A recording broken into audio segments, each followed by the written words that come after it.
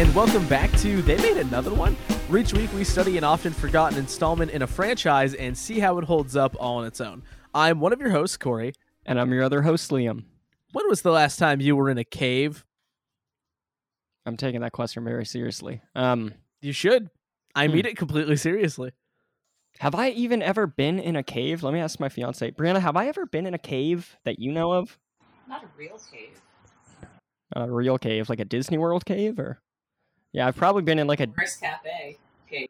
Yeah, like the Rainforest Cafe right. at Disney World. But she's right. I heard her say it, and she's absolutely right.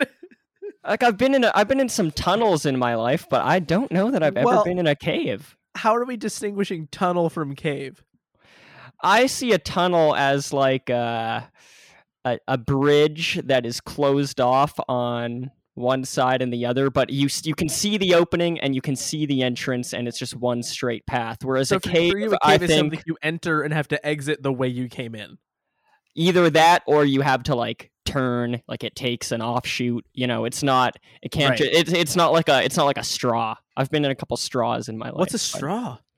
You know, like if you were to look at a straw through one end, you'd see the other end. Oh, you mean like a drinking straw? Yeah. I thought straw was like a term for something that I just didn't know. Yeah, it's cave and in knowledge. a way, I guess it is. Yeah, maybe you have secret cave knowledge. I spelunking is my passion, but I've just never been able to do it. Similarly, like acting in a slasher movie is my passion. I've never done it. Get you in a cave or maybe mine-based slasher movie. Oh yeah, that would be amazing. I mean, I watched I don't remember if I talked about this on the episode, if I had seen the original My Bloody Valentine at the time we watched the remake. Right. But that last half hour of the original takes place in like a mining cave, and it feels so cool. I would love to go just wander around in like a Nova Scotia mining cave. How do those caves compare to the Rainforest Cafe for you? They're a lot less rainy, the mining ones, and there's a lot less food as well. Right. A lot less smoothies. I love the Rainforest Cafe. What an insane idea. Oh yeah, you've been there too? I wonder if we saw each other. Hell yeah. Well, we might have been to different ones. There's multiple. It's like a chain of stores. Oh, I did not know that. Yeah, you can, like there's a Rainforest Cafe in like a mall. Like they're just around. I got you. I went to it. What comes to mind is like the Niagara Falls one, but like I just don't understand, like, what if we subjected all of our patrons to a colossal thunderstorm every 15 minutes or so? Oh, yeah. Think about the employees, right? Every day, 8 hours, 4 times an hour, you are getting blasted with like a shrieking elephant and like flashing lights and booming bass and shrieking children. That's a weird play, man. They've got to be so tuned out. Oh yeah, like I imagine it probably doesn't even like register. Like their senses are just dulled. Yeah, and it's not, oh my gosh, it's not like they play like pop music over the radio, right? Like in my memory, it's like jungle music, right? No, it's like and like screeching monkeys. Yeah. Holy moly, that must be holy moly. Holy moly. Holy sweet goddamn. Wow, yeah, that's pretty dramatic. Speaking of beings that have dulled senses, The Descent 2. Is that where we were?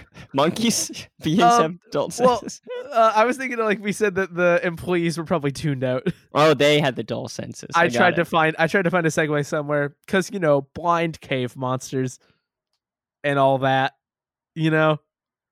Yes, I don't know. If you didn't not know, all segues are good. If you didn't know that The Descent Part 2 has blind cave monsters, the poster ruins it. I guess the poster doesn't tell you that they're blind, but... So, had you seen the poster before watching the movie is what I'm curious about. Okay, so... I want to know. What have I told Set it all up? So I came into... We're watching The Descent 2. You read the title, you know that. I didn't know anything about The Descent beyond a few people are in a cave, and it's a movie that people like. And I didn't know anything about The Descent Part 2, except for it's the sequel to the cave movie that people like. Did you know that it existed? The Descent? Part 2. I mean, whenever we put it on this list is when I found that out. Okay. I did look at the poster for The Descent Part 2, but I'm wondering almost if maybe there's multiple, because now, most of what I've seen a few different versions of it. They're all very obvious. They've got a big monster man in the back. It's like the majority of the poster. I swear I saw a poster for this movie where the focus was not on that to enough of an extent that it did not register at all.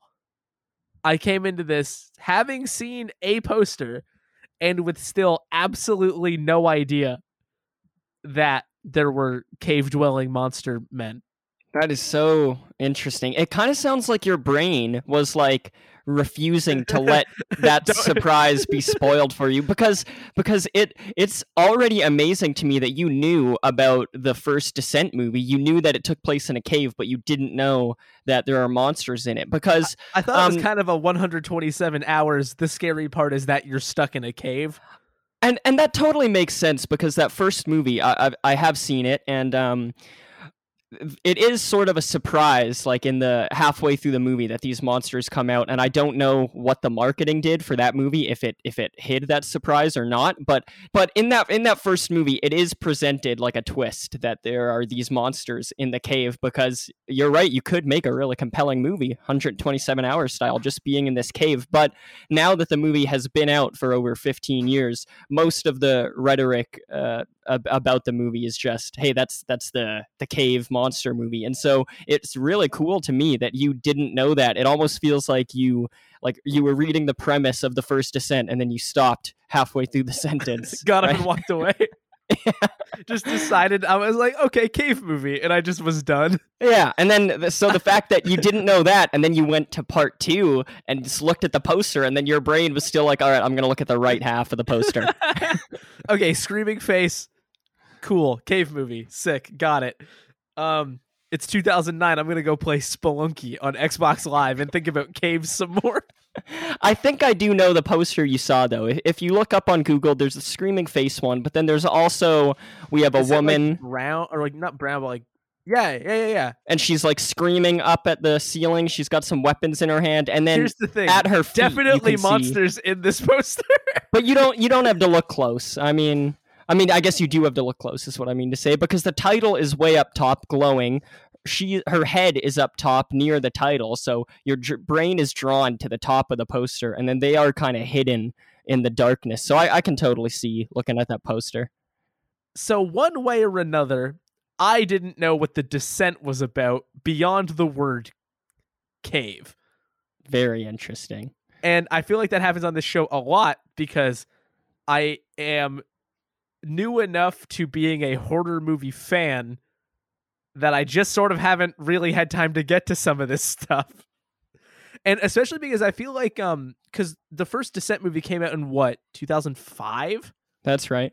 I feel like that era of horror does not really get sort of hallowed or remembered or sort of attached to in the way that older movies do, because of a nostalgia factor.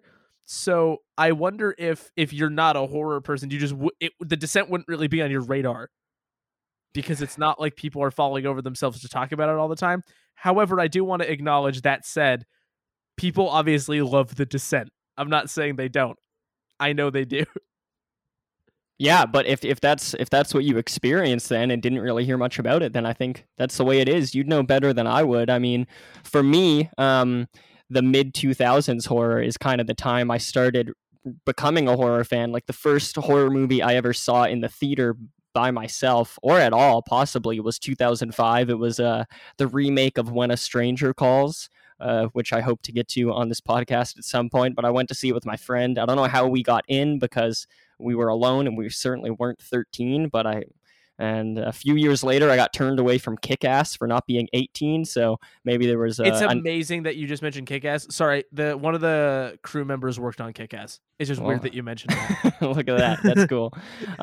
So maybe there was just a chill person working at my theater that day. But yeah, 2005 is when I started following new horror movies, I would say. So I remember when The Descent came out. just because it came out, and I don't know if it was in the theaters or it hit video, but right around that time was when like people in my classroom at the playground like started mentioning this movie. There was a kid. Oh, really? Yeah. I guess it was just like the sort of kids I associated with, but we just started talking about this movie. I don't know who brought it up, but then we knew about it quickly, and I probably rented it from the video store 2006, 2007 or something. But I'd say you're absolutely right that we're not yet at the point where mid 2000s stuff is looked at with nostalgia and revered. The early 2000s stuff is sort of getting to that point. And then the 2010 stuff is like recent enough that people still champion that. But the mid 2000s is you'd kind of just pick out a few that people really do talk about. And I would say that The Descent is one of those movies, but also it's that era is so low down on what's talked about that if you're not deep into the horror conversation, you probably wouldn't even hear about those favorites from the mid 2000s. So yeah, it's really exciting to me that you didn't know the creatures and you got to experience. I mean, at least The Descent Part 2. Ideally, I'd say you'd experience that in The Descent Part 1. But that being said, it's cool that we still got to watch Part 2 and come at it from different angles here. It's not the first time this has happened, okay, to me. I love it. Obviously, you have history with The Descent. Had you seen this movie before?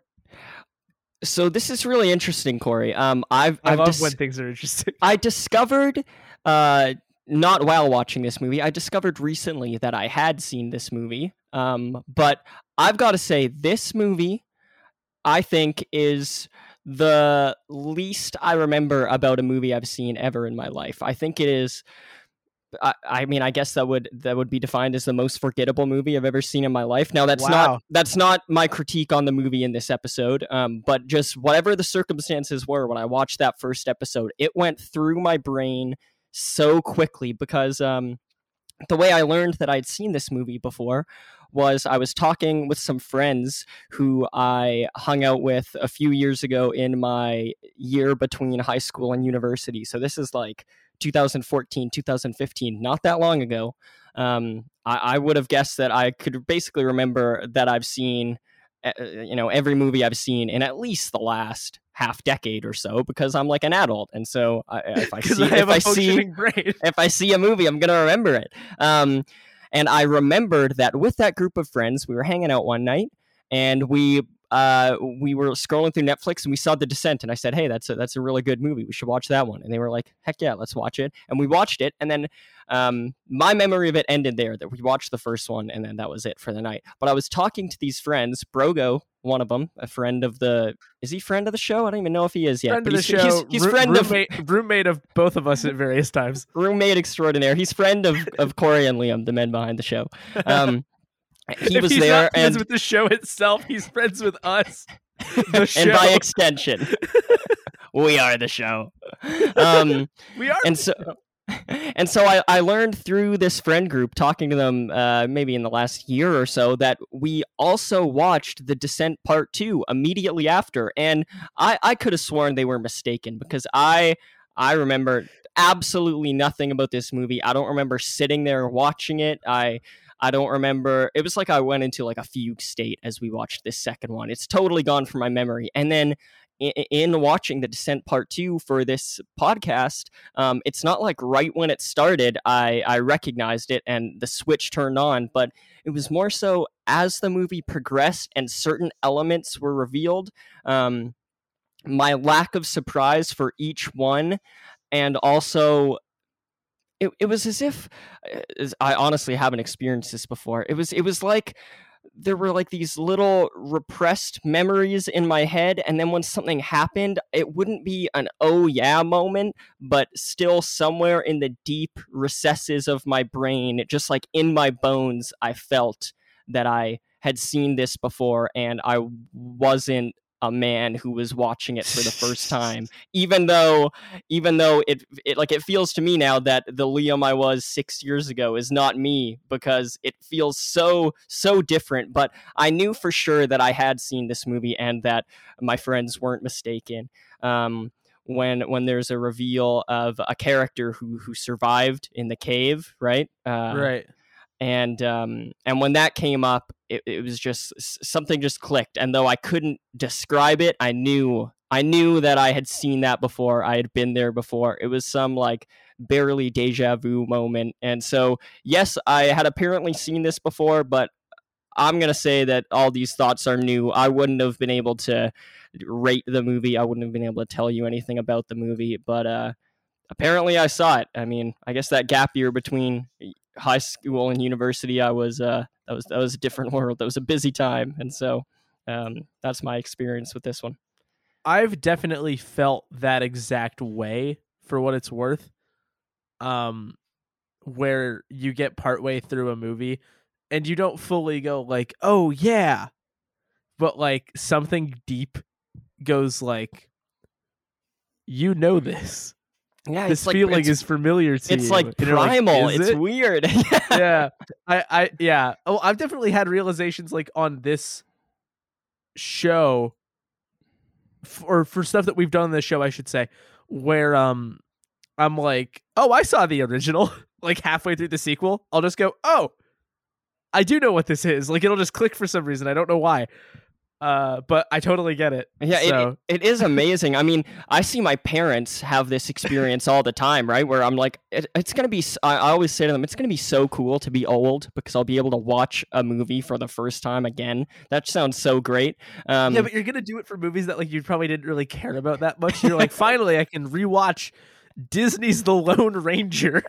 That's true. That's true. But occasionally, like I'll watch something with my mom, and we'll both really like it. We'll have a good time, and then a few months later, she'll like tell me she saw this movie, and I'll say, "Mom, we watched that together. You really liked it." And she'll be like, "Oh, well, that checks out. I really liked it again." That's so funny. And so I am sort of envious of that, but I think my memory, especially when it comes to movies, is pretty good. But it just goes to show that memory is a lot trickier than we think it is. It's sort of like when I stumble upon old Facebook messages, old Facebook posts, you know, that you're reminded of from like 8 years ago, and it's like, I can't believe I was the person that wrote this. I can't recall doing that at all. What was going on in my life at the time, I don't know. So yeah, it's weird.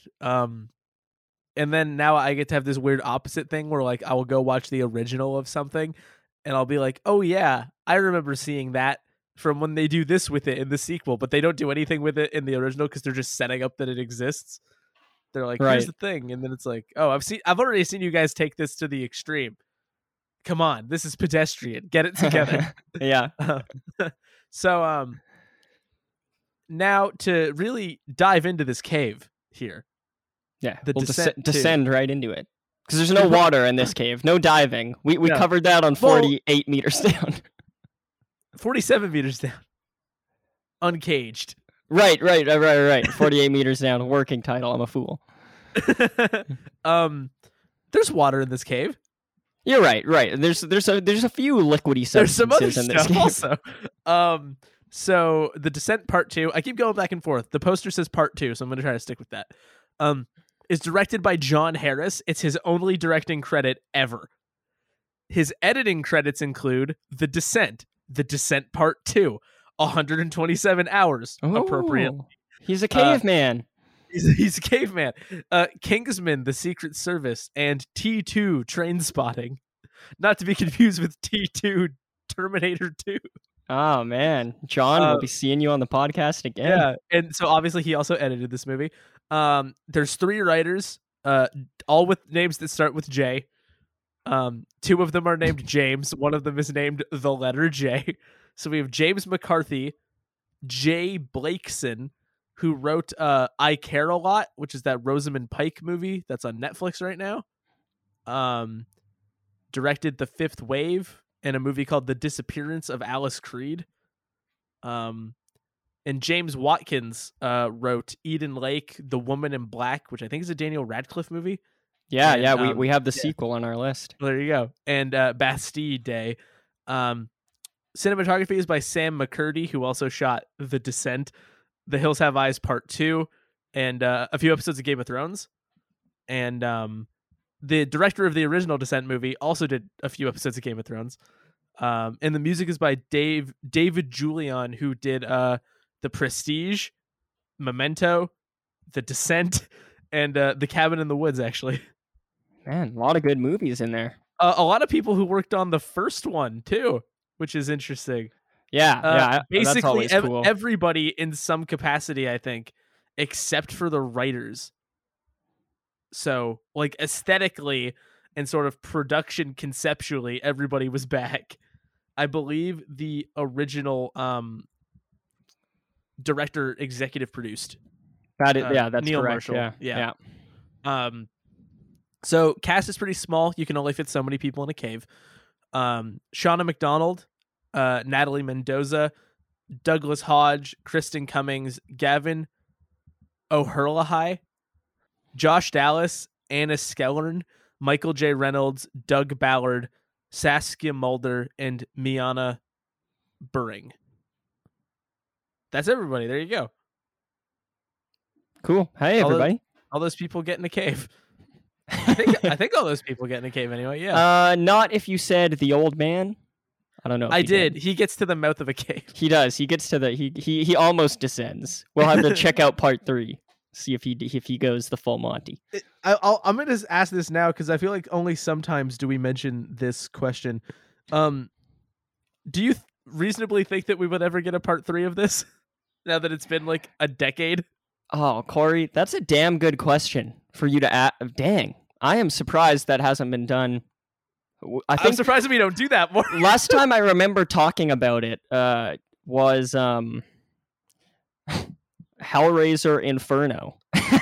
And there are more sequels and remakes after that, but I remember getting into a pretty deep discussion about if that director were to return to the Hellraiser franchise. And I don't even know if that stuff made the episode, but that's a great question that we should continue to think about, especially when we're talking about the most recent installment in a franchise, I think. Yeah, especially like this case is fascinating because like so many things come in threes, right? That like they stopped at 2.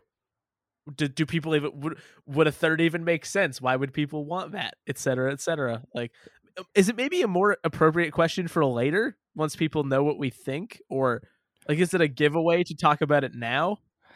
No, because I think it's okay to talk about it now because a lot of the way I interpret the question is less of what I think about it and more what the public thought about it at the time and like what people think of the Descent franchise now. You know, I think I can remove myself from it. So yeah, give it a shot. Yeah, it's a tough question because I mean the movie came out 11 years ago, Descent Part 2, which seems like a while, but then we just covered Mary Poppins Returns, which came out 50 some years after the original. So 52, I think. Yeah, so okay, this is actually kind of blowing my mind because 2009 still feels very getting choked up. 2009, it feels so recent to me. That was my childhood, man. And to think of a movie being sequelized or remade, if they were to remake The Descent, like it's got to start happening to movies from that moment. From that moment at some point. There's been a few rare instances, particularly like French films tend to get remade pretty quickly in America. But I'm thinking, would The Descent be remade? It is a ripe premise. It is a cult classic, and it made a good amount of money at the time. And would The Descent Part 2 get a sequel? Okay, so It's exactly the kind of movie where people would remake it and people would be upset. I think. Right, yeah. But also, like, it's a really good premise. I mean, it would stand up to be I'm going to say, Corey, I am going to say this movie will not be remade. And I say that because cave people cave monsters in a cave. It's a good premise, but I think it is also a broad enough premise that you wouldn't need to attach the Descent name to it in order to do it again. I think the following of the movie is in that middle ground space where it's not so big that you would want to remake it because it's big and get people behind it, but also it's not small enough that you would think, okay, we need to do better with this thing. We need to give it another shot, sort of like My Bloody Valentine. So I'm going to say it won't be remade, and I don't think it will be sequelized for a lot of the same reasons. I don't think the audience is quite there. Also, I think it's been so long now, and this movie ends pretty definitively, unless you really wanted to stretch it, and I think the time for stretching it has passed. I mean, they stretched the ending of the first one just 4 years later, and so I think the time has passed for a sequel to this one. So I'm gonna put down my answer in the first they made another one future betting pool. I will say that there will not be a remake or a sequel to this movie. I'm putting it on record. What about you? I'm going to go... this is not maybe the most exciting answer. I pretty much agree with your assessment. It's a good enough concept that even like a related concept, it's so broad that it doesn't have to be a Descent movie. It can just be a movie about horror in a cave, and that's enough. That I think you're probably right. And the thing is that the Descent Part 2, it is pretty much a remake of the first movie. You have characters carried over. It is a continuation of the story, but it still takes place inside a cave almost the entire time with monsters hunting people. So you're getting a lot of the same action there. This isn't, we're going to follow the characters, or at least the surviving character from the Descent in the real world because everyone's super attached to her and see what she's up to. This is, we want more cave action, so we're going to go back down into the cave. So it scratches that similar itch from the first movie while also carrying the Descent name, so that should get butts into seats, and it didn't seem to work. I'm looking at the budget box office here, and we got $6.2 million budget and a $7 million box office. So I think at the time, that's why we didn't get a part 3, and for the reasons I said, I don't think that we will get a part 3 or a remake going forward either. Yeah, I think that's fair. I think so that this makes is our sense to definitive me. thoughts on the Descent Those franchise. are We thoughts. won't get another shot at it, man. This is it. There's no it. more. They made another one. And so what did they do with the last call of the franchise? They tried to solve the first one in universe. So you ever just been driving in your car and a bloody woman slams into the side of your truck? Man, not yet. Still hoping. That's what happens in this movie. So this is obviously very close to the end of the events of the original. I could not personally tell how close. I don't remember if it's said, but they are still looking for the friend group from the first movie in this cave system. And in particular, we have Dan, Greg, and Kath, who are like caving experts, spelunking geniuses, put out by the cops to like solve this mystery. And so Sarah, one of the girls from the first movie, just appears, just like runs out of the woods into this truck, and they're like, holy shit, she got out, she's alive, what the fuck. So the cops go talk to her at the hospital, and they're like, hey, we have an extremely good plan that I don't possibly see it could fail. We're gonna make you go back in the cave now and just re-traumatize you instantly while we go look for your possibly dead friends, because I think you might have actually killed them. Yeah, so go get in this fucking cave. And one of them is like a senator's daughter, so we got to get her quick. Yeah, we got to get... This police chief really does only care about Juno, the senator's daughter. He could give a shit about the other girls. I really don't think he cares. Totally. And so at the expense of Sarah, the woman who made it out of the cave, we got to go get the senator's daughter. Now we're putting you back in the cave while you're mid-trauma. And seems to have forgotten that her own child died to really just make this worse and worse. Going through some sort of terrible amnesia. So Sarah's truly having the worst day of her life. And they go into this cave, and for lack of a better phrase, Sarah goes into like action mode. Like she starts very sort of anxious and concerned, I think justifiably, because that would be a nightmare. But she starts like she attacks some people in her party and just runs away because surprise, cave system is full of bat-faced monster men who eat people.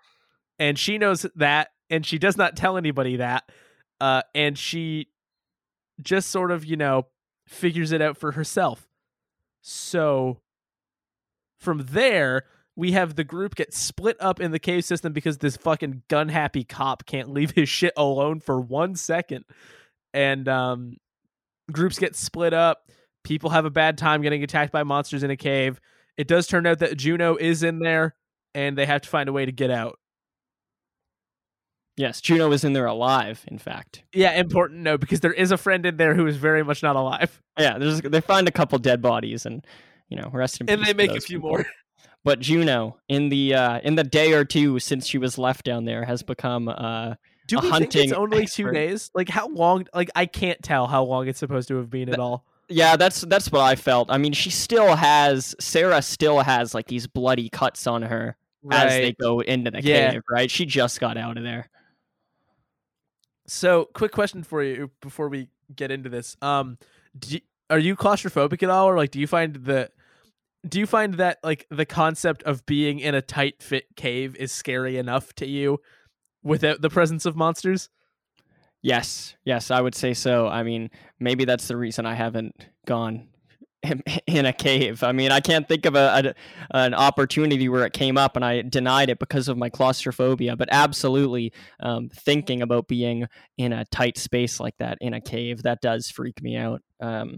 So I wouldn't do it. I mean, some people are claustrophobic so that like if like a blanket is wrapped around them too tight, they're really uncomfortable. Brianna is sort of like that. I'm not in that space, but the thought of slipping through a cave like that does not excite me. So I'll tell you right now, the absolute scariest parts of this movie for me are just the prospect of being stuck in a very narrow space that is difficult to move through.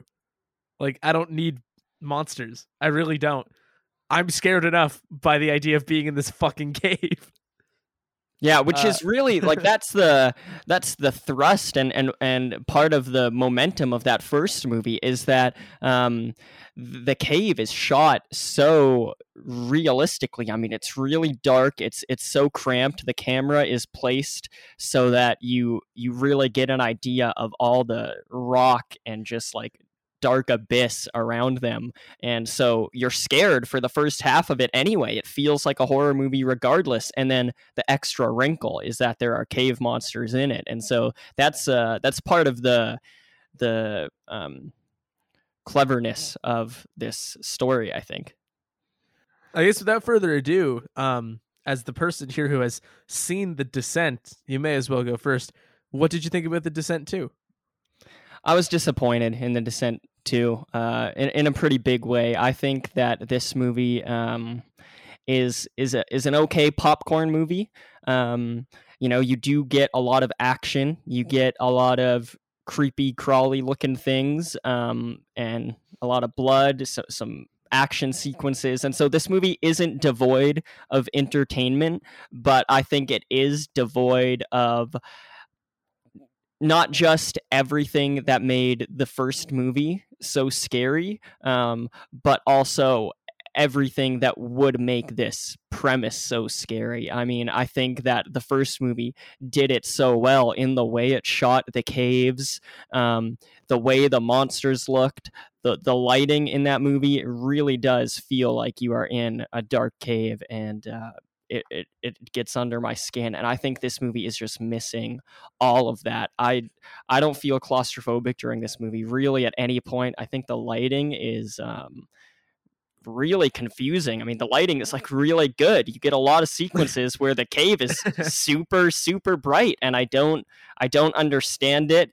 And because of that, do you think it might just be like cinematic legibility, or like they felt like they had to do it in order to? Yeah, because I think if you made it as dark as an actual cave, you wouldn't see anything. Like, is that maybe the thought? Like, well, I'd say that would be the thought, but we've seen it done once already.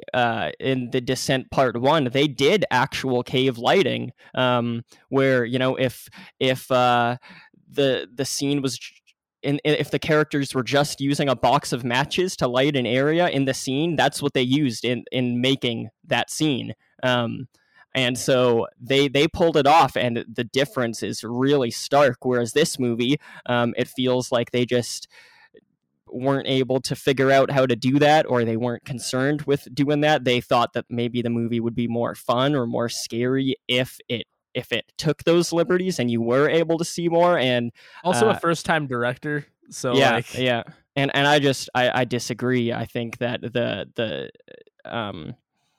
approach in the first movie is far more effective, and so I think the cave setting is squandered in that way, because I feel like this could be set basically anywhere. Like it doesn't stick in my mind as a claustrophobic cave movie because of the lighting and the way it's filmed down there. And then you get the monsters to focus on, and I think I don't like the way the monsters look. I don't like the way they behave. I think they look like people in costumes in this one. They changed the design a bit from the first movie.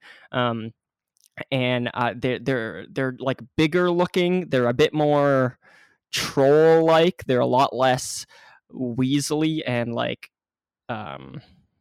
bony than the monsters in the first one. They look like they like spent the last 2 days since the characters left just like bulking up and stuff like that. It's just a shame when you're doing a direct continuation of your first movie. This is 2 days after, and so watching these movies back to back, like apparently I did, the difference is really jarring.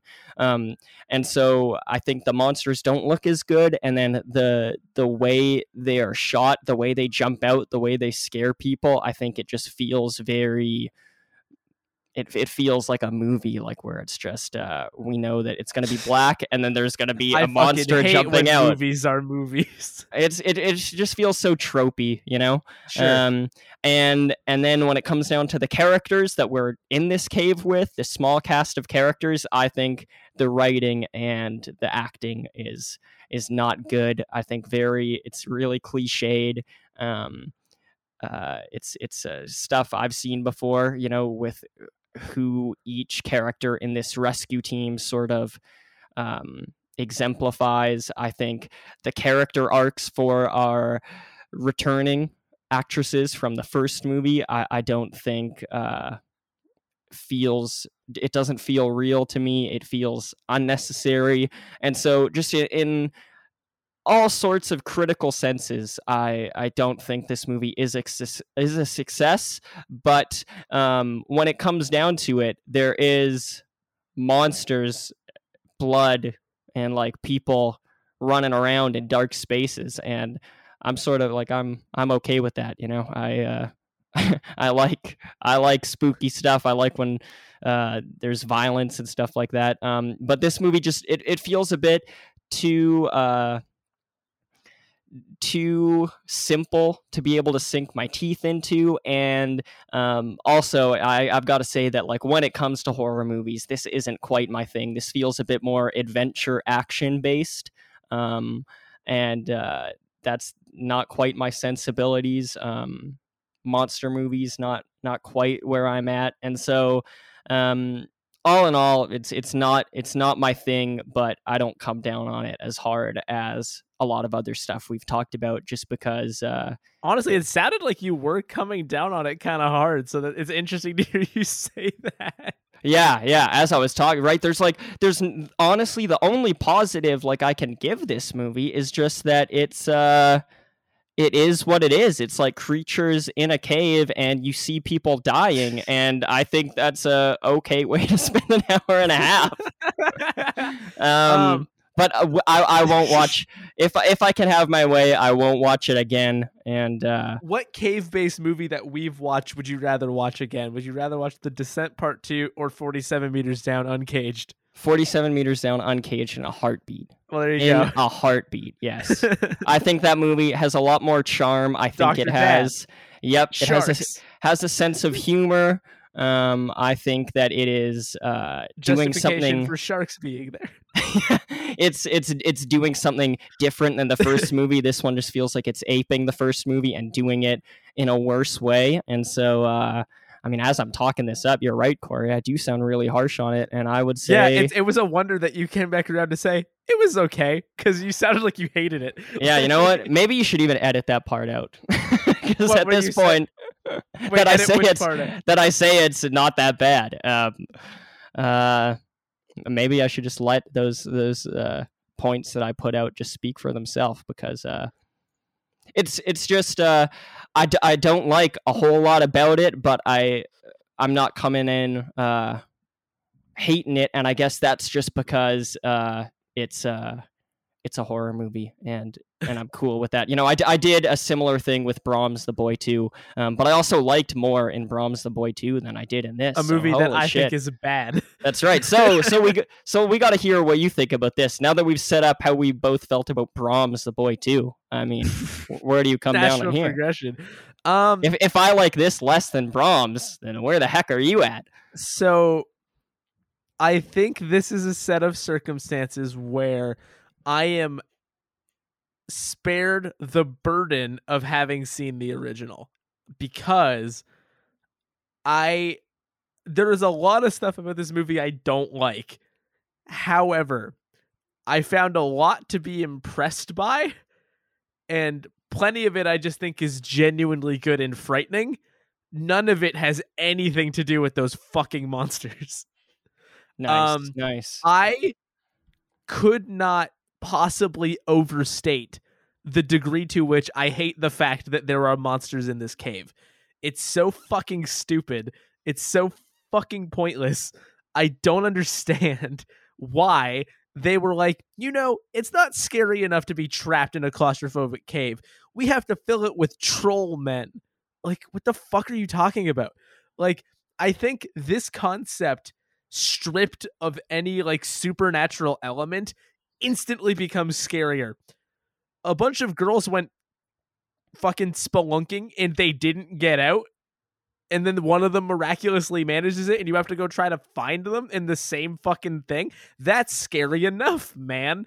I was deeply uncomfortable watching Kath in that fucking cave-in just sit there and sort of quietly panic while being basically completely unable to move, or watching these people crawl through impossibly small spaces that feel like they communicate the fact that they are so unwelcoming to the people that are in them. I'm not gonna argue a lot of what you said in terms of like it's tropey. I can't really speak to the character arcs because I don't really know where they started. However, this movie wants to make some kind of point about both female friendship and forgiveness, and also like motherhood. I don't understand what point it's trying to make about those things, because they play a focal role in Sarah's overall experience in the movie. I couldn't shake the feeling that the movie might want to be read allegorically, in that the cave system and the institutions represented by the people that go with Sarah into the cave are like actively oppressive and making the relationships in her life, be it with Juno or that with Grief, more difficult. I'm going to tell you right now, I didn't find enough to really let that allegory stand, but it was something that came to mind. But generally speaking, I think it's got tropes, it's got dumb stuff in it, it's got like the stupidest sheriff I've ever seen in my life. But I found a lot of it to be really effective. when it was mostly cave based. I also think Shauna McDonald's really, really, really good. I don't love the ending. I don't really get the point of it. I don't understand why this weird old man is so protective of these fucking cave monsters. Yeah, we'll have to talk about that. But I found a lot to like. Certainly a lot more than you did, and I think in part it's because I haven't seen the first one. But you know, I gotta own this. Yeah, for sure. I've really that makes this me never feel happens. So. Yeah, that's really cool, man. Now there is an outside chance I see The Descent, and I'm like, oh, this is way better.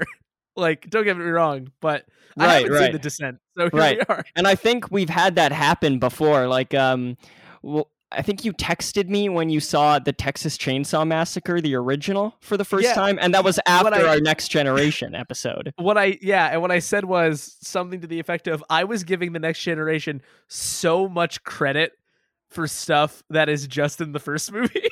Yes, yeah. However, I stand by everything I said, because here's the thing. It's still cool, even if you're doing it for a second time.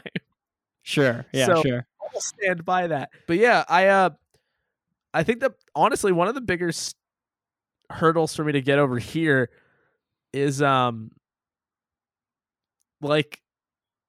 the premise is just weird. Right, like cave and also monsters in the cave? No, even more specifically, police chief wants to bring traumatized victim back to place of trauma because he assumes, based on minimal information, that person killed somebody, and they will prove it that way.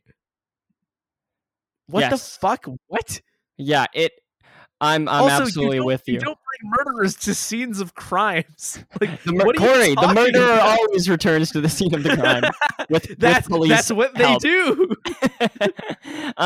Yes, I'm totally with you. I think right from the get-go, this movie reveals itself to be to be like campy, to be more ridiculous than the first one, a lot less grounded. Not only with the acting, which I think is just like just far more.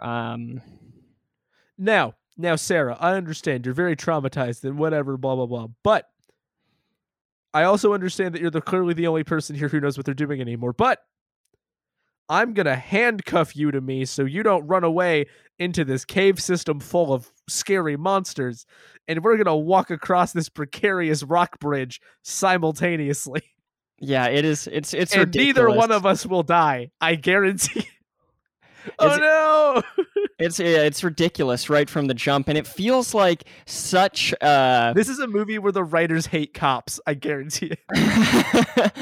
It feels like such an obvious, lazy sequel idea. Like it's so obvious that our character from the end of the first movie is still alive, depending on which ending you watch, actually, because the first movie has two different endings. In the US version, the movie's a British movie. In the US theatrical version, we have Sarah getting out of the cave. She gets into a car, and when she's in the car, she sees Juno, who she had sacrificed in the cave. She had left her. She had abandoned her in the cave. Juno's sitting beside her in the passenger seat, looking all gnarly, and she jumps, she screams or whatever. The movie ends. In the British version, the movie continues after that. After she gets scared by Juno, she wakes up back in the cave.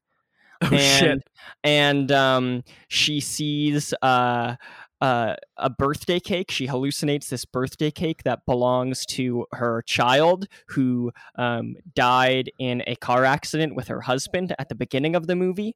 And she thinks that that's the light out of the cave, but it is actually just the light of these birthday candles. And the movie ends with her still being in the cave. And so this movie seems to continue after the US ending. Yeah.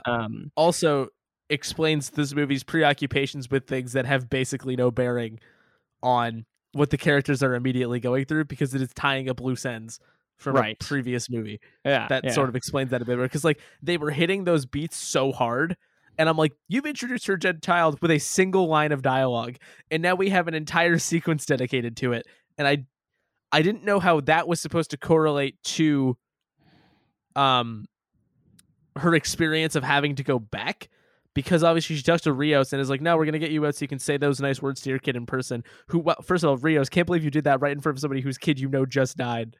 Yeah. You just give this big speech into your phone about how much you love your kid. Oh my God. It worked. It worked. But that helps clarify that a little bit more.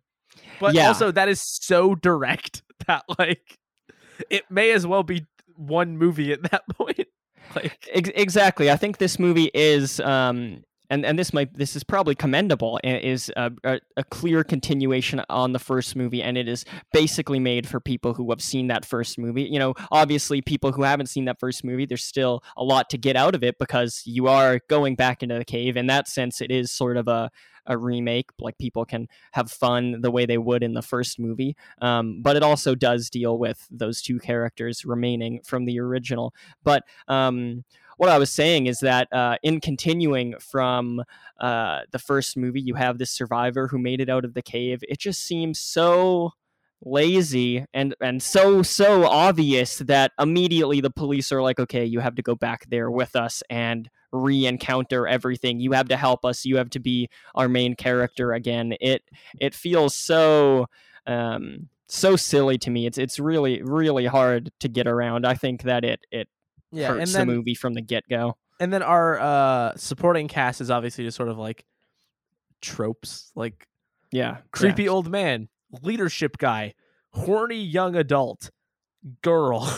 You know, I'll concede that maybe that's not the most inspired choices in the world, but I will also argue strongly for the fact that once they start getting lost and split up and panicking, and it sort of minimizes the overt trope qualities and focuses on the human experience of being in a bad situation, I think it gets over a lot of those shortcomings and gets to the point towards something legitimately scary. I do honestly think that. Sure. And I think there's something, you know, genuine to be found in like attempting to convince somebody who has just been in a fucking rock slide, basically. It's like, we'll get you out, even though it's seemingly impossible that could possibly happen. Or, you know, just the human spirit to like get out of a given situation, regardless of how difficult it is, and like crawling through on your stomach through something that's like barely a person wide. Like, I get stressed thinking about the idea of doing that. So seeing people actually doing it, you know, I understand that it's a set, but like, shit, dude, that's fucking deeply upsetting. And I think that the actors do a good job communicating how much that fucking sucks. And I also think that Anna Skellern, who plays Kath, and also Shauna McDonald, who plays Sarah, both have faces that were made for conveying emotion without talking. So you put them in a situation and you literally can't make noise because they respond to noise, and just quiet, panicked, like improvised planning, like the range of feeling that I was getting out of them just literally looking at something, I thought really helped elevate scenes that are built around the fact that something is not happening, or can't happen. Like when she's hiding earlier on, when Sarah's hiding and knows that, you know, this is when the monsters show up but can't do anything because it's too loud. I do think that scene, for example, is definitely too well lit also, but I like those.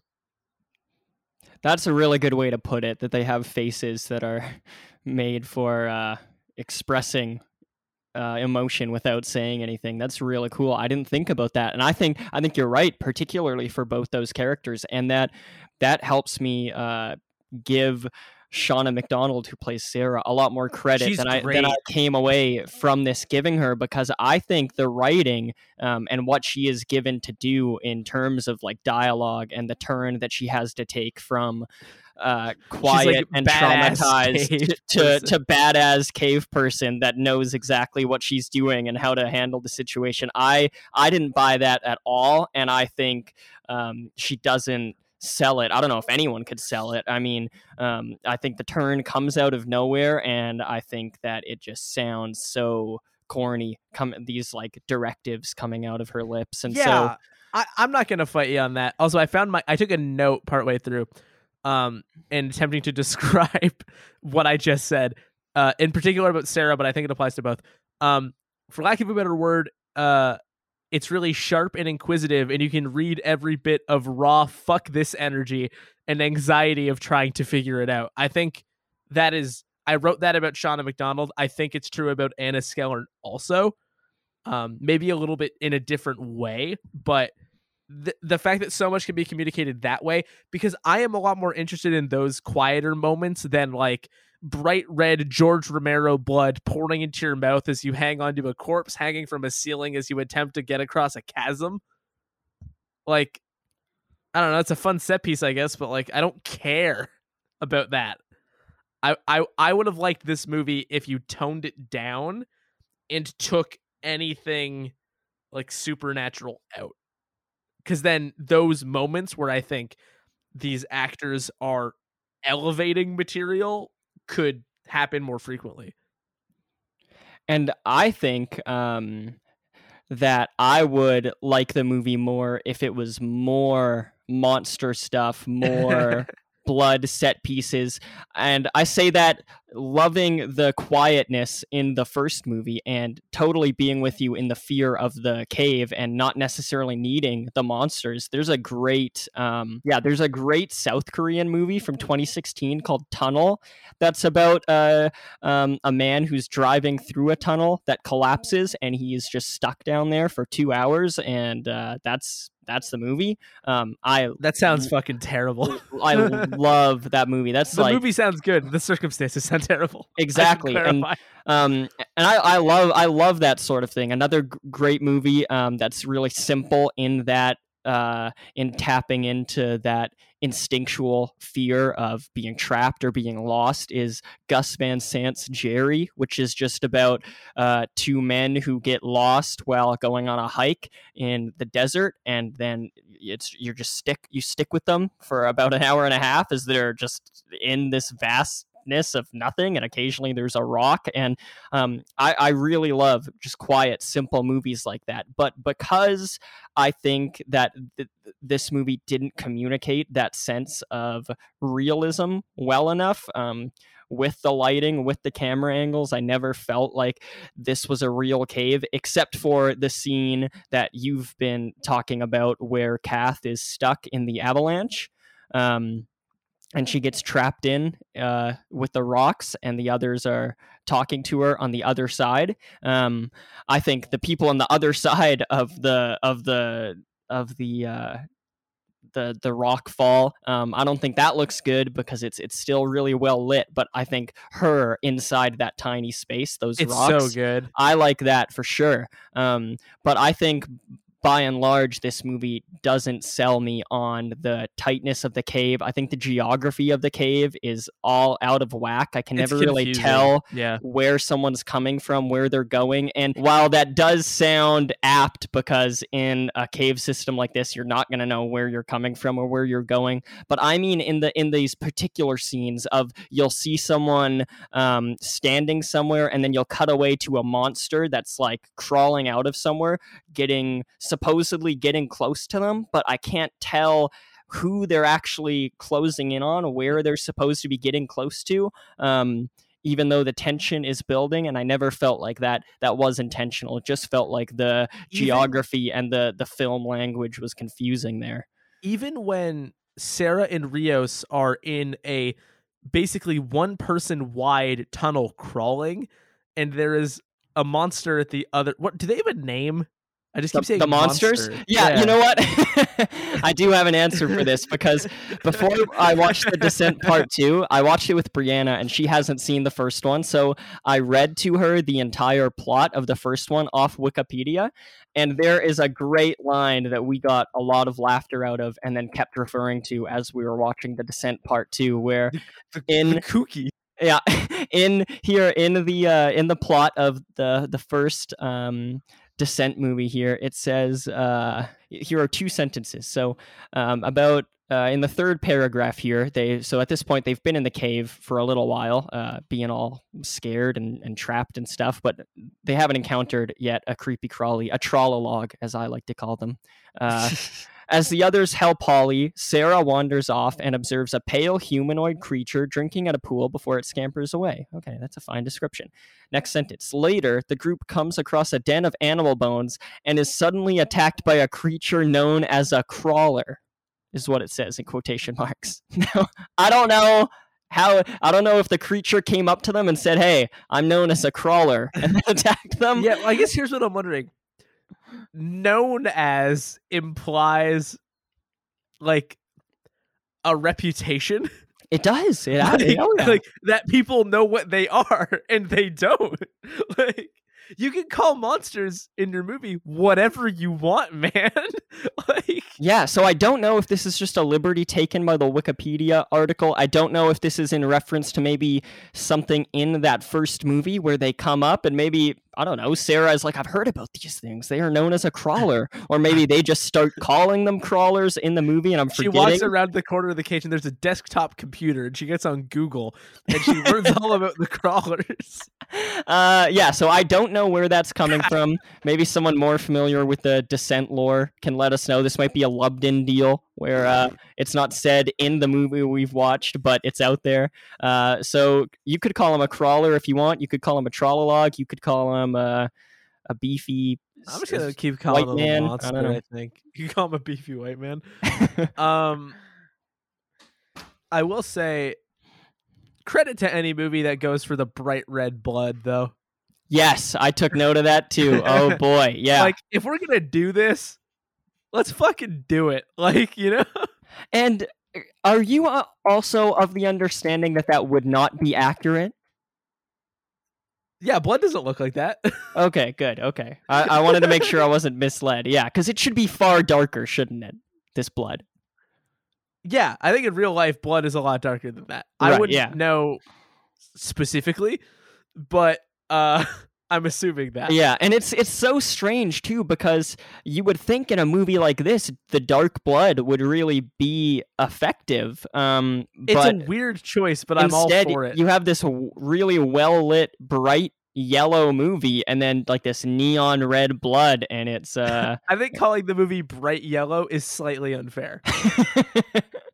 This is the brightest movie I've ever seen. Have you heard of the color white? Pure light.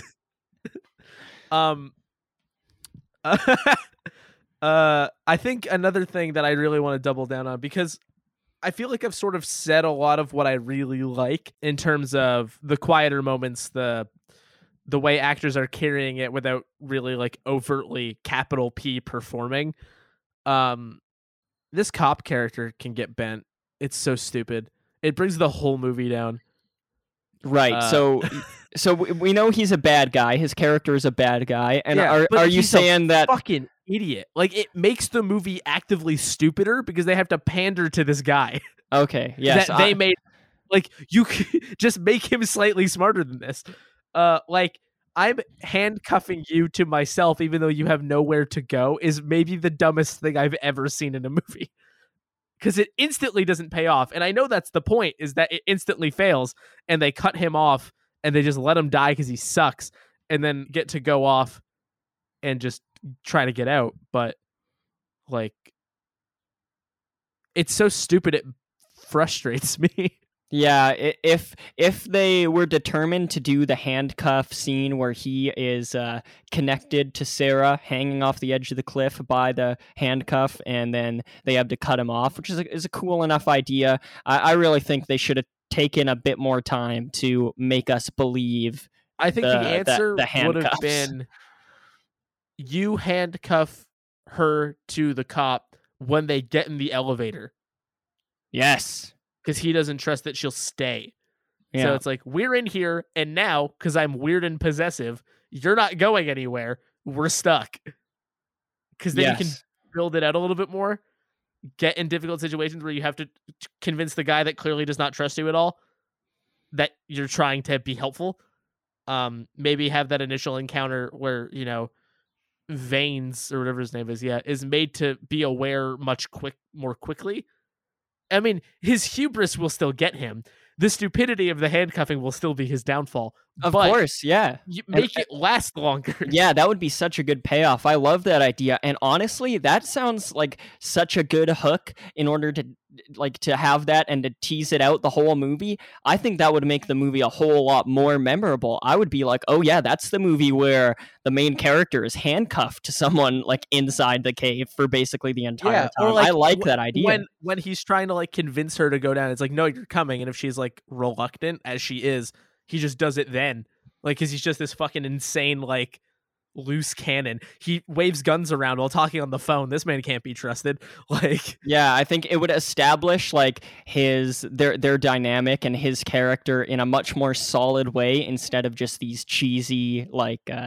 Because we see so little of him, because a whole quarter of the movie ish is dedicated to like the professional climbers or cavers who get split up themselves, and it's like, okay, cool, but like I feel like if they wanted that to really like go for it, you could do it that way. What about I guess the one thing we haven't really addressed is like, so from that moment to the end of the movie, like when they go back into that like feeding area or whatever, how does that work for you? Because it's like it's the height of the more action-y oriented parts of the movie.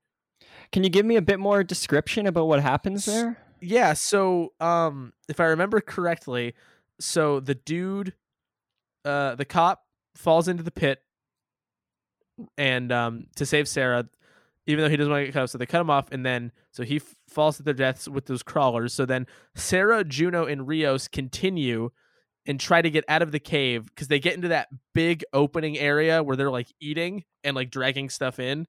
And they need to get through that space without making noise. And then that does not ultimately work. So they have to go into like combat mode. And then like, Juno gets wounded, and then they have their like makeup scene, and then right. They want to get Rios out, and Sarah's like, well, my kid's dead, and I made up with my friend who cheated on me with my husband, cheated on our friendship, I guess is what I meant by that. And good way to put it. Poetic. And I'm just gonna get out of here. So she screams as a distraction, but then Rios gets out just to get put right back in. Yes, yeah. So I want to take some time to talk about some of those specifics there, sure. But because that ending, man, we gotta dwell on it. But in general, that whole sequence, sort of the climax of the movie, it didn't really work for me. One, because I think that's when it really starts to feel like an action movie. The slant tips right towards like we're not going to try to maneuver around these scary creatures anymore. It's not tension, it's just battling, fighting these creatures off, and that is not really my thing. Action horror, and I think that it loses all the scary stuff that might have even like threatened to work for me. Certainly all the quiet bits that you talked about that worked for you, that is the stuff that I'm interested in, and the horror stuff that I liked throughout the movie, the big bloody set pieces and stuff, I still felt like those were anchored by suspense and tension, like they have to get across this chasm by jumping onto a dead body that's hanging over it, and or they have to like go across this narrow rocky bridge, and that's of course when the cop falls and we get the handcuff scene, which I think is a cool scene. I just don't like the way it's set up. And so when we get to this very end where it's just fighting, that stuff doesn't quite work for me. And then the character stuff at play between Sarah and Juno, I don't buy it. It seems very written. I mean, from the very beginning, the reveal of Juno still being in the cave, I think it's a fine idea. It's a okay reveal. I mean, she looked pretty doomed at the end of the first movie, Corey. I will tell you. I mean, like Juno did? Yeah. Sarah leaves Juno in the cave, and we get a shot of she's getting surrounded by. I mean, it's got to be 5, 6, 7 crawlers circling her. Not looking good, but okay. Well, she's got like a Tomb Raider, like Lara Croft-esque vibe here. Yes. She's got a big fucking pick that she's just like murdering with. Yeah, and it seems like she's been down there for years, eh? She's like so grizzled. That's why I don't understand. It feels like it's been like a year. Yeah. Like that she's yes. And so I don't buy that one. Okay, we have Sarah who is so traumatized. Okay, that's fine. I get that. But then we bring her back to the cave, and very quickly she turns, and now she's like badass master of the caves. That the switch flips. She knows how to get around these things. She knows how to fight them. She knows how to move through the caves. We have her, and then we have Juno, who is also the same way, having been down there for 2 days. So I don't quite get why we need 2 badass characters, especially when neither of them feels believable to me because it has only been 2 days. I mean, I don't know what the alternative to that would be. I understand the narrative reason they went there, but I don't buy it. And then to have the scene between Sarah and Juno there, I think it just I think it takes away from some of like the bittersweet sort of Tales from the Crypt ending of the first one, where you have someone getting what another character feels they deserve. It feels a lot. It feels very cheesy resolving that so quickly, I think.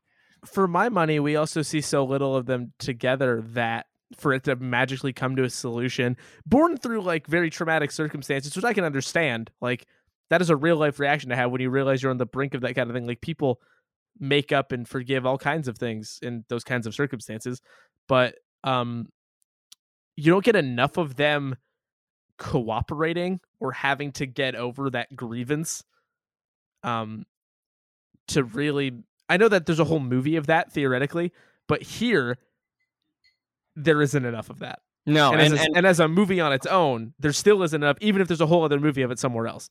And I would say, even if you take the first movie into account, it doesn't work out because their relationship is strained at the very beginning of the movie, but it is only near the end of the movie that Sarah realizes that Juno has been lying to her, has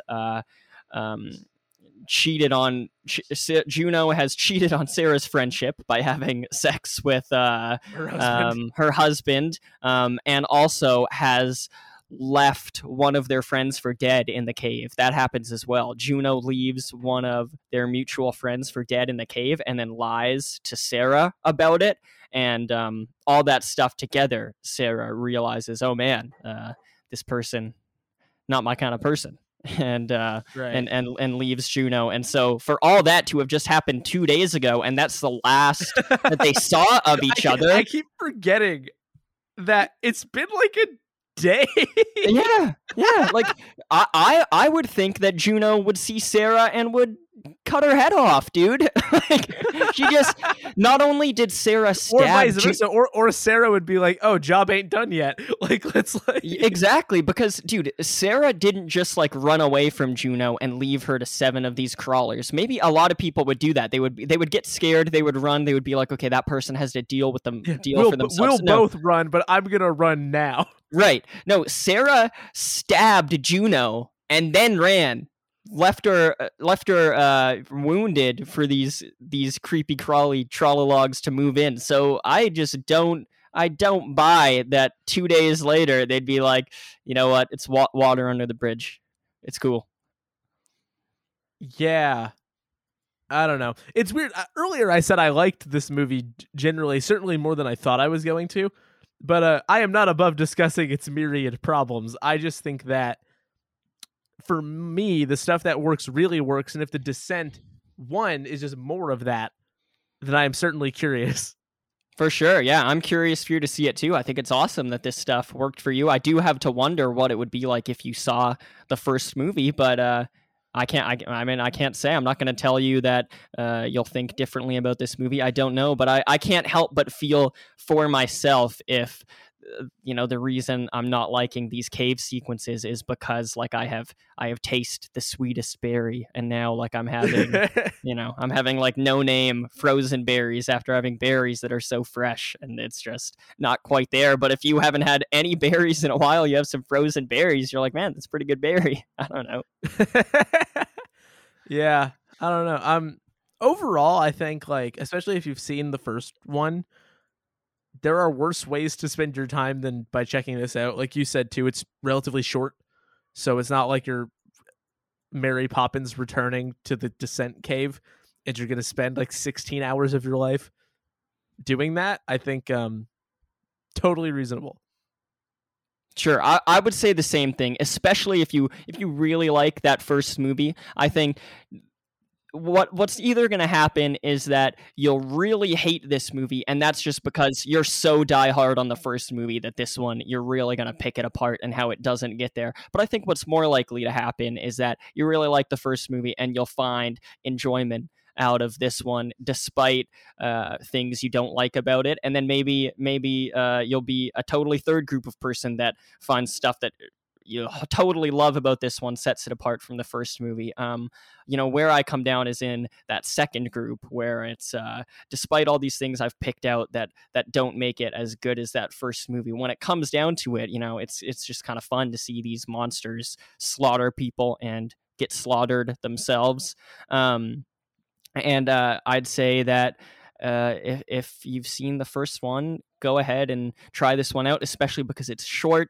They're both on Amazon Prime, and I think. Oh, Corey. Well, hey, we got to talk about the ending quick. Oh, very ending. Just because I guess I'll sum it up in 2 words.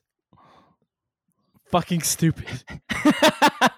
Okay, tell people what happens at the end. So Rios, through Sarah's valiant sacrifice, gets up through the hole at the top of the cave. And she's like, holy shit. Well, she doesn't actually say that, but physically this is being communicated. It's called acting. I don't know if you've heard of this. So she gets out. She's like, oh my God, I'm out. Holy shit. Calls herself through whatever they use to like hide the entrance to this cave system. And she just guns it. Like big Quiet Place vibes. If anyone's seen that one, it feels like Quiet Place ripped this one off. And so Rios just runs for a while, just like, get me the fuck away from here. Holy shit. Hides up against the tree, not hides, but like leans up against the tree. She's like, holy shit. Okay, I got She's out. Still doing the holy shit thing with her face. She's saying a lot of holy shit. Lots of holy shit. Ed, the old man from the beginning of the movie who hates MP3s,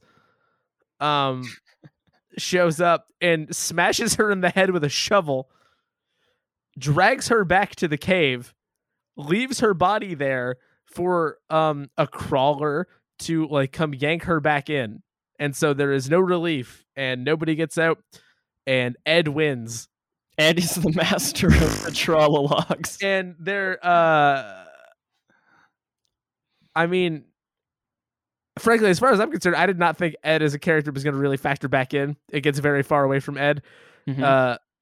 They say later that, or I think they say at some point anyway, that like his family owns that mine entrance or something that they use. But like, there is absolutely no reason he would theoretically have any affection for these creatures, and why he would do this is completely beyond me. And I think it's really dumb. Yeah, I was left just so confused. I think when you have a punch like that, I understand wanting to have, a quick dark turn at the end. I mean, I think the first one, it has that as well, because even though you get Sarah escaping the cave, you get her simultaneously leaving Juno behind for dead. And it has that punch. And also, if you take it all the way to the very end, you've either got the scare of seeing Juno beside her in the car, or you get the even darker turn of her still being in the cave. So I understand they want to have something to send the audience home with like a I don't know, either darkness in their hearts or just like a sick smile on their faces. I don't know what they're going for exactly, but I like the idea of a dark twist ending. But the dark twist ending in the first movie, regardless if it's the US ending or the UK ending, I think it makes sense for the character that you're given. Here, I don't understand it at all. It brings up way more questions than it does and not answer interesting anything.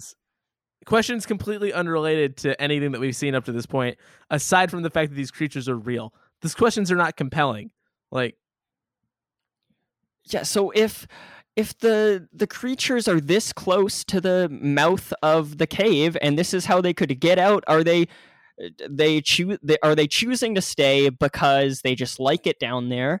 Are they choosing to stay because Ed is feeding them like one human every 6 months? I mean, he can't be bringing them stuff all that often. Do they like to eat deer and stuff? Does he feed them that way? And is it like a deal they have that they'll stay down there if he feeds them? But if they love eating humans, why wouldn't they just come out of the cave, eat Ed and everyone else? Why isn't the Descent 3 the Jurassic Park Lost World of the franchise, and it's the creepy crawlies in like Las Vegas? I really don't why is get it the what they're going Leprechaun for. 3 of the franchise? I don't understand at all. No, it's bad. Yeah, it's very bad. Very silly, and it feels actually like I'd say darker than the original ending. I might have just said that the original ending is darker, but now that I'm really thinking about it, you have the person that made it out alive, your one person, because Sarah is dead. Everyone's dead from this movie. You got your one new character that made it out alive. She's now the Sarah of this movie, and not only has she most certainly not made it out of the movie alive, she has been murdered. She has a child. She's been murdered and put back into the cave. Sarah's sacrifice toward family and motherhood was rendered completely moot for no real reason. Yes. So it just it seems really like bad. Tonally inconsistent, especially because this movie actually isn't as campy as I thought it would be, based on the beginning, based on our setup. These three dudes, these writers, couldn't agree on the ending, so they picked pieces of each of their endings out of a hat. It feels that way, doesn't it? Yeah, because it's like some of this movie is like the seriousness of being trapped in the cave. Some of it is like archetypes having little dialogue spars, which doesn't have to be written like seriously. It can be written in a fun way, which I thought maybe it was going for at times. And of course, getting Sarah back in the cave just feels so ridiculous that I'm thinking, okay, this movie has got to be taking itself less seriously than the first movie. But then we have like the Juno and Sarah reconciliation at the end, which feels like, okay, actually, this movie has been taking its characters seriously the entire time. But then if it's taking its characters seriously, it is okay with seriously killing off every single character, especially the one that we've given the most development to, which is Rios, who recorded a video for her child and has now been murdered after being led out of the cave by Sarah, our former heart of the film. So it's just it does feel like the three writers had three different ideas, and they're sort of weaved throughout the entire movie. And all in all, you've either got to watch the movie and pick out the things you like, or you're going to be in the unfortunate camp of not liking any of them. I don't know, but I do think it's worth checking out. But I think there is reason that the original Descent is often regarded by like the horror fans and critics I know as one of their favorite horror movies of the 2000s, and the Descent 2 is seldom talked about, you know. Yeah, no, for sure. And I think there are a lot of obvious reasons why it's not, but it's still probably worth giving a look. Yeah. Do you want to go to the William Castle film genre now? Yeah. What is the William Castle film genre, Corey? I forget. I have amnesia. Man, this movie does the amnesia trope. My gosh. It really does. And sort of uselessly. The William Castle film genre is inspired by the titular William Castle, and he is Hollywood's schlock gimmick king, and so we needed to gimmick ourselves. And what the William Castle Film Genero does is, if you're not careful, 1 out of every 100 listeners has a skeleton drop from their ceiling. But if you manage to avoid that, it will pick the movie that we are going to watch next week. Yes. And it might spawn a skeleton, sorry. There's That's nothing true. we can do about that part. That's true. So how many movies we got on this list? All right. We have 298 movies and maybe a couple special surprises in there, TV shows, specials, who knows, but 298 items. I've never been more terrified by the phrase maybe some special surprises in my life. One of them is the spawn skeleton button. Hopefully we don't hit that. Right. Yeah, it's like big money, no whammies. It's that kind of the big money, no skeletons. Yep. So here's what we're gonna do. I'm gonna count down. I'm gonna yell spin. We're gonna hit the big button, and we're gonna get a movie. Okay? Or a special surprise skeleton. Or a special surprise, or maybe a skeleton. Okay, so here we go. Big money, no skeletons. 3, 2, 1, spin. Oh, we're kind of in the middle again. We've been here a lot lately. 170. Wow. Oh boy. All right. This is an instance of William Castle, who of course made this list for us, being a bit vague with what he was writing down. He was a bit this is sort of a sketch of an idea, and so did we get a special one? It's not. I wouldn't say it's a special one, but it is not a specific one. So Corey, you and I live on air are going to have to figure out what we're going to do about this. It's a good pick, though. It's a good pick. Okay. But it's not a specific movie right off the bat. It is just an outline of something that would work. Anyway, before I say what that is, just for fun, I will say what we just missed doing. So you rolled 170 on the William Castle Film Genero. 169, just missed it, would have been Prom Night 3. Ooh. Which, big of course... Prom Night 2 fans. That's right. Hello, Mary Lou, Prom Night 2. We love it. 171 would have been Donnie Darko 2. Which I believe is actually called S. Darko. Did we land on 170 recently, or something very close to here? This feels very familiar. It's. I don't see anything. Oh, you know what? I see 168 is The Craft, and I do recall us just missing that. We must have been really close to this. But you know what? Some things are on the list more than once, so who knows where we were? It's a big list. For example, I'm seeing here 173 is also 294 that I just added a few days ago because I didn't know that it was already on the list. Yeah. Okay. Anyway, so 170, Corey, is a huge franchise that we're going to have to pick a movie to watch from because I would argue that every movie in this franchise applies to what we're doing here. Sort of a Leprechaun deal. And the movie franchise is Stephen King's Children of the Corn.